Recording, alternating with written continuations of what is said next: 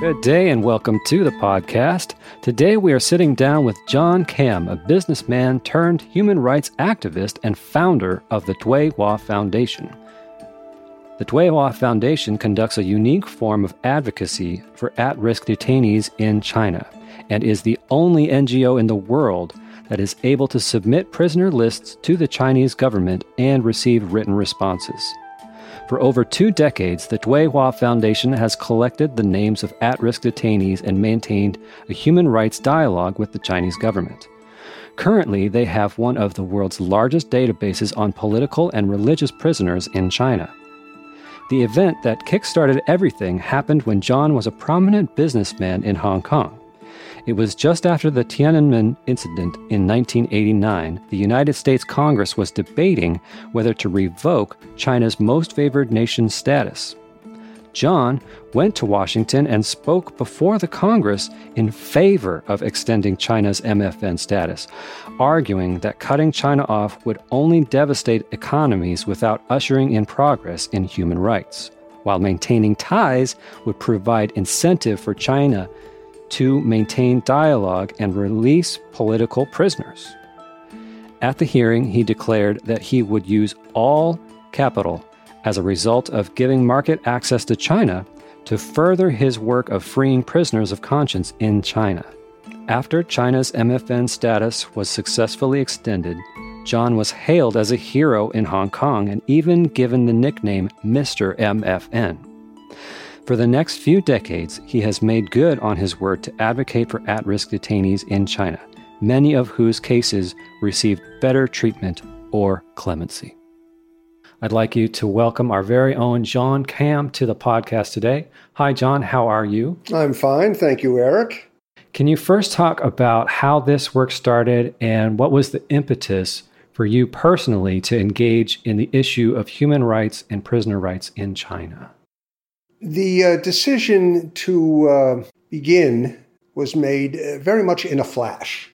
I was hosted to a lavish banquet by a very senior Chinese official in Hong Kong in May of 1990, May 9th to be precise.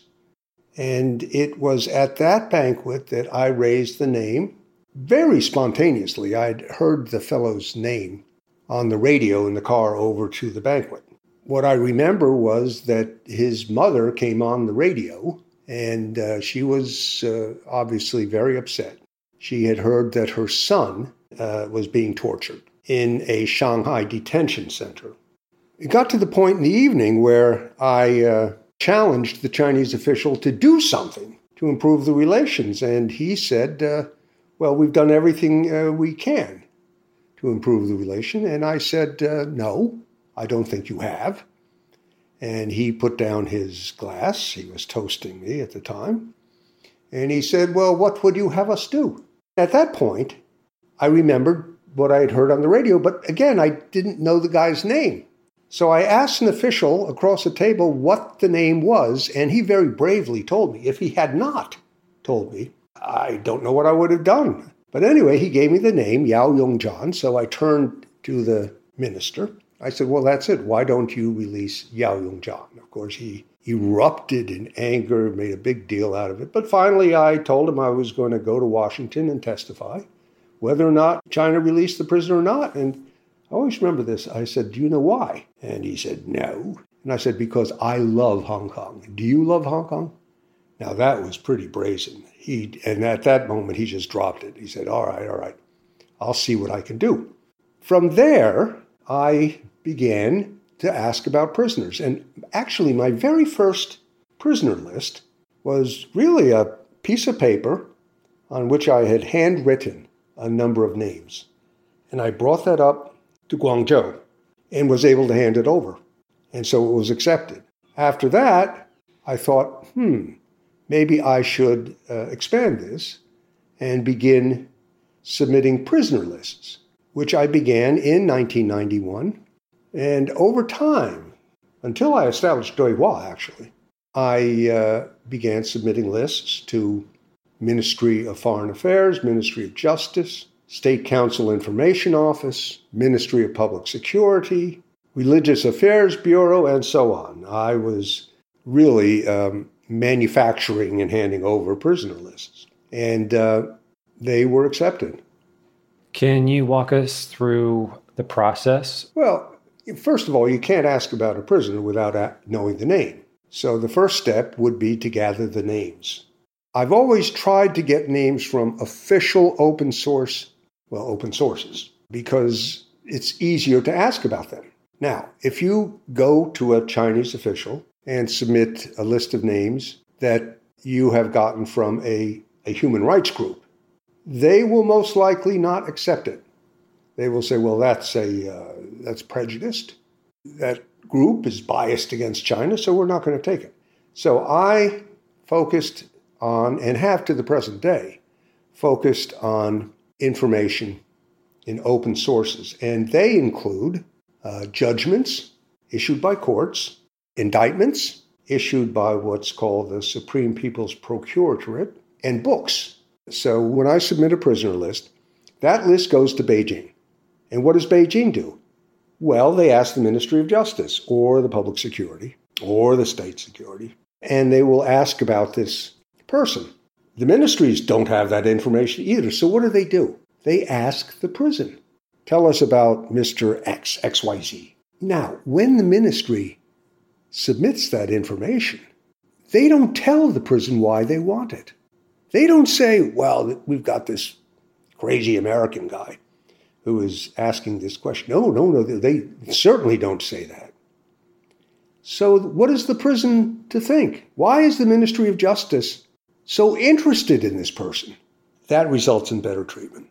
Because then they realize somebody in the ministry is interested in this guy. So right away they start to treat him better. Because, they can't let this guy out on death's bed. They may have done it a few times, but generally speaking, treatment improves. Take him to the infirmary. Each prison has a hospital. Check him out, maybe give him an extra blanket, and I've seen this too, by the way, put a fan in the southern areas where it gets hot. I went into a prison one time in eastern Guangdong province. I go in there, and in the cells, I could see they had put up fans recently. So just by asking about a prisoner, you can help them. Can you talk a little bit about founding Dui-Hua? In 1994, a book by David Remnick called Lenin's Tomb came out. And in that book, there is an account of a young man in Moscow who worked in the Supreme Court archives. And he would put on a note card 12 pieces of information. Last name, first name, middle name, year of birth, year of death, nationality, party status, social background, education, last place of work before arrest, facts of the arrest and interrogation and repression, and facts of rehabilitation. In other words, how was he after he was put in prison? That's basically the inspiration for collecting this information and putting it on note cards. And pretty soon I had hundreds of note cards. In 1999, I got a grant from an American foundation to ask about and get information on prisoners. And I began looking for the names, initially in libraries in Hong Kong, and then later at universities in the United States. One was, of course, Harvard, but I also got names from Stanford, Berkeley. We looked everywhere. Also, I did find some names in Europe. I found names in Stockholm, and we gathered together these names, and as soon as I got the names and found out as much as I could about them, I would put them on lists and submit the lists. Now, I had, in those days, something which evolved actually into our database today. I had what was called the Prisoner Information Project. What were some of your critiques on how the U.S. had been handling the situation? Okay, so in 1991, Secretary Baker traveled to Beijing, and he brought with him a long prisoner list. And, they didn't put the Chinese characters in the list. It was all hodgepodge. There were like more than 800 names. And they finally came back with a response. And I cracked the code of the response. They actually put everybody's name and they just ran it together, one province by one province. The first was Beijing, and then Shanghai, and then Guangzhou. They did give information of a sort, very primitive, on that list. But the list itself was flawed. So I think one of the things I did was to make them more rigorous. You just can't hand over a name. First of all, you have to know what the correct name is. And in Chinese, if you say, Mr. Li Bin, for instance, well, there are different characters for Bin. To ask about Mr. Wang in Shanghai is not going to get you very far. I remember one official said to me, "Do you know how many Wangs there are in Shanghai?" And so, yes, I had to nudge them, shall we say, urge them to do a better job on their lists. And pretty soon, of course, I was writing the lists. Not only, by the way, for the U.S. over the years, but I have written the lists for quite a few other countries that have human rights dialogues. How do you respond to critics that say that dialogue doesn't work or that prisoner lists are not effective anymore? Well, of course, they are effective because I can point to specific examples of how asking about a prisoner has helped. But as for the dialogues, my argument is very simple.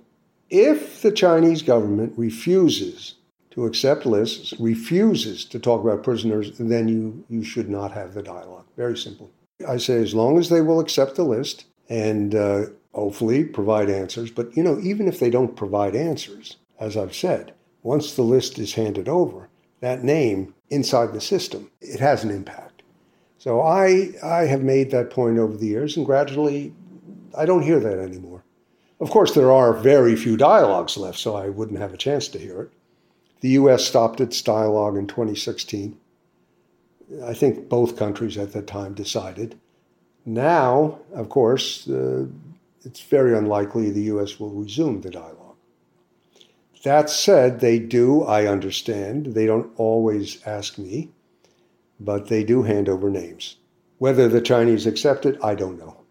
So in the past, there were somewhat of a progression of different organizations and ministries that you had to be in touch with in China. Is that something that's diminished? Oh, yes, absolutely. So now I submit lists to the Ministry of Foreign Affairs through their consulate or embassies, and then they provide the list to the ministries in Beijing. That's how it works. It used to be I could go directly to the Ministry of Justice, but no more. What are some of the concepts from your efforts and methods that others should pick up on? Say the names. Focus on individual prisoners. Right now, there's a very strong emphasis on American citizens in Chinese prisons.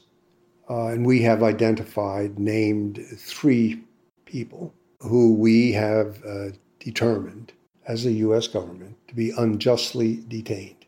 Late last year, a senior American official had a meeting with a senior Chinese official in which the American official raised Americans who were in prison in China. Unfortunately, the American official did not say their names. It should be simple, but you need to say the names as correctly as possible, with as much detail as possible. And that is so important. Say the names. That's what I advocate. And I think it's had an impact. That was John Kam, founder of Duihua.